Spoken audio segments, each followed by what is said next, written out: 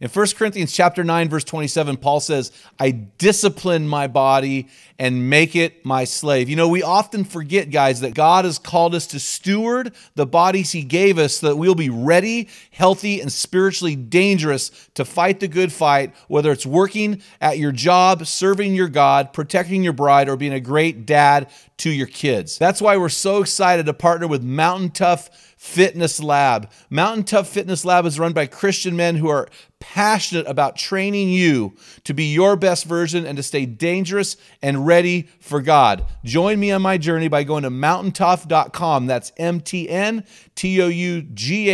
and getting your free 6-week trial when you type in the code ARENA30. You won't be disappointed. Stay dangerous. How do you know the person that you're with is your person?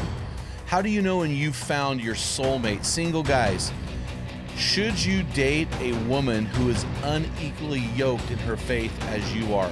Find out on this episode. It's not the critic who counts, not the man who points out how the strong man stumbles or where the doer of deeds could have done them better. The credit belongs to the man who was actually in the arena, whose face is marked by dust and sweat and blood. From Men in the Arena, it's Equipping Men in 10. Our conviction is to call you into the arena of manhood, call you out of the faceless, nameless bleachers, and call you up to be the best version of you. Because when a man gets it, everyone wins. Enjoy today's episode. Men in the Arena Army. Last month we received this cool message from Candy, who wrote, I sent my stubborn husband your videos so fast. I sent him your whole page. Yesterday we were divorcing, and today we talked. Thank you. What a great story. This month, help us reach more marriages like Candy's by signing up for a recurring donation. Even $10 a month helps us reach families and men like you and those you love. So guys, I want to jump into the meat of the podcast. Today we're going to answer the question, how do I find my soulmate? Or another way of saying it is, how do I know when that gal I'm dating is my person? Before we get into what I believe, I want to tell you a story. So I like watching movies, and one of the movies I've watched over the course of the last 40 years is Indiana Jones. The third Indiana Jones installment is called The Last Crusade. And in that installment, Indiana Jones is looking for the Holy Grail, the cup of Christ, the legendary cup that Christ drank out of. And in the end of the movie, when they're in the room with all of these potential Holy Grail cups, the correct cup chosen will give eternal life. The wrong cup chosen will give death. And the adversary in this movie grabs a cup, it gets in there first, you have to watch the movie, chooses the wrong cup, drinks it, and his life rapidly speeds up. He dies and explodes right before our eyes. And the ancient knight set to guard the Holy Grail solemnly says, he chose poorly. So when I think about choosing a wife, when I think of how I chose Shanna to be my bride, there are certain things I think are really important for a single guy to address. And so I'm going to give you a couple things. The first thing is this: you need to answer 2 questions. The first question is, are you a man who is worthy to be married to this amazing woman? So I think you need to get yourself ready. In other words, you single guys, live with sexual integrity. Be wise in your dating relationships prior to marriage. Grow spiritually. Become the man that she has been praying for. Become the man that is worthy of that amazing woman. The second question is this: are your standards for your life as high as your standards are for her? That's really important. So if you can honestly answer those questions in a way that would put you on the same quality or the same level of this woman that you're dating, of this woman that you're in a way vetting for your wife, then I think you can move on to the second step. The second step is this: are the two of you equally yoked spiritually? 2 Corinthians 6:14 says, do not be unequally yoked with unbelievers. So a lot of guys will write into me saying, should I marry a non-Christian? That's not the right question. The right question is, should I marry a woman who is unequally yoked with me? In other words, if she's this super godly woman, I'm kind of this lukewarm party animal, you're not worthy of her, bro. if she marries you, she's going to be marrying less than. She's going to have to come down to your level spiritually. Or if you're this magnum Christian guy who's seeking Jesus and you're in love with this beautiful gal here that doesn't know the Lord, something's going to give. When one person's here and one person's here, you guys will meet somewhere in the middle. And I think, or you won't come together at all. And so the question is not, should I marry a Christian? The question is, are you equally yoked spiritually? And if you are not equally yoked spiritually, I do not recommend getting married. I don't think it's a good thing. In fact, I'm a licensed facilitator with a certain marriage and pre-marriage company, and they view marital satisfaction on couple agreement. In other words, the more couples agree on the major themes of life, and there are about 10 of them, the more satisfied that couple will be in their marriage. And spirituality is at the top of the list because spirituality really drives the rest. So the question you have to ask, guys, is, are you equally yoked spiritually? I know people that are married and have wonderful marriages that don't believe in God at all. They're atheists. I know people that have great relationships, and both of them are what I would call lukewarm Christians. I mean, the reality of this, as much as I'd like to say, everybody's got to be a solid Christian, the reality of this is, as long as you are equally yoked spiritually. So that's a bigger question. For me, when I was looking for a wife, I wanted to find somebody who loved Jesus with all their heart, mind, soul, and strength. I was on fire for God, and I wanted to find that person, and I found that in Shanna. And so I was really excited about that. And I want to say this to you right now. I did a word search through the Bible. I went through the entire Bible. Nowhere in the Bible is the phrase soulmates. Nowhere in the Bible is the phrase my person.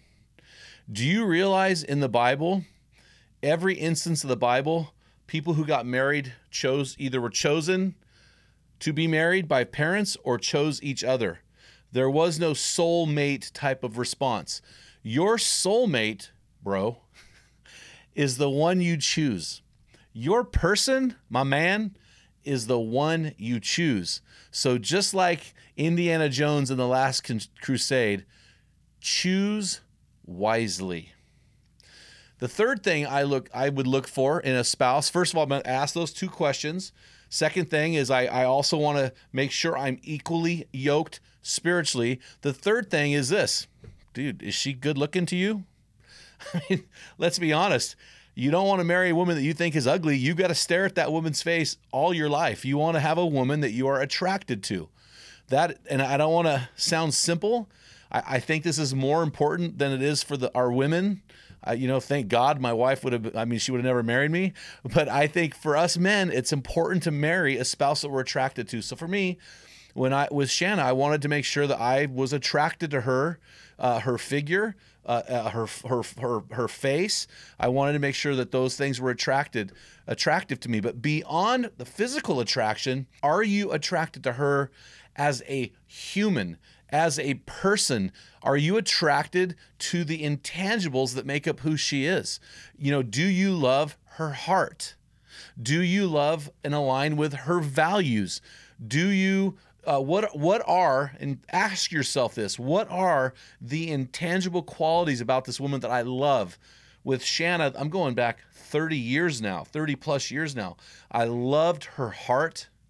I loved how she valued being fit and healthy.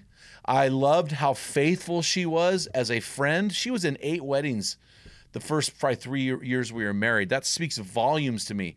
I was so in love with her, how holy and devout she was in her devotion to Christ, and she was a devoted friend. So I love these intangible qualities about her, and they really attracted me to her, as well as her appearance. So all of these things. So the fourth thing is this, and I've alluded to this, and I'll stop today with this last thing. Do your top 4 to 6 values in life align with hers? For me, it was all about my faith in Christ, being a physically fit person, living in a small town, small city. People were a massive value of mine, and serving in the church. At the time, I was not working as a pastor. I was working in a parachurch organization, but the local church was very important to me. So those were some of the things for me that were very, very important. I love the outdoors, and I needed a woman who would love the outdoors. And so all of these things, economically, did we align? Were our families similar? Demographically? So there are some things I really looked at and made sure that we were in alignment with those things. Because if I marry somebody who's out here, we're going to be fighting to get to here. I wanted to find somebody who we aligned here in most things, and that's what I found. So when you ask the question, who should I marry? How do I find a soulmate? I just want to conclude with this. Your soulmate is the person that you choose. You choose her to be your soulmate. She doesn't just drop out of the sky. You don't pray her into some kind of, mystical experience. Your soulmate is the one that you choose. But she has to align with the things that are the most important to you. And the key thing is that you guys are equally yoked across the board to the best of your ability. One of the things that I ask young men to do is to make a list. Write a physical list down of the things I talked about today. And so that when she shows up in your life, you already have the list, because that list is objective.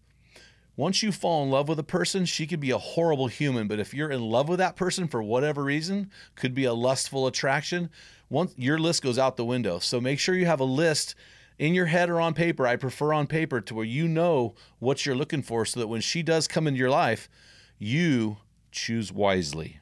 Men, if this podcast today has helped you, please consider partnering with us with a monthly or a one-time donation. You can do that at meninthearena.org/donate. Every dollar helps. And remember, when a man gets it, everyone wins. God bless you. Hey guys, make sure you head on over to meninthearena.org, grab your free copy of my phenomenal, hilarious book. Actually, I did not write this book. You wrote this book. We wrote this book together. This book is a compilation of 100 man laws that you came up with, as well as myself, called Man Laws, 100 ways to get your man card revoked and rules to live by. Until next time, feel the wet sand on the arena floor. Hear the deafening roar of the crowd. Taste the sweetness of victory. Smell the stench of battle. Get in the game. Get dirty. Grind it out. Choose wisely. And be a man. What type of dad are you? Guys, in my 35 years of ministry, I've noticed that guys basically fall into two categories. And in those categories, there are 4 types of dad, or 4 phases that you pass through as a dad. We just dropped an amazing quiz to help you discover what type of dad you are. Find out what type of father you are and get our custom resources fit to meet the needs and the questions you are asking. Head on over to meninthearena.org. Join 20,000 men from around the world and find out the type of dad you are.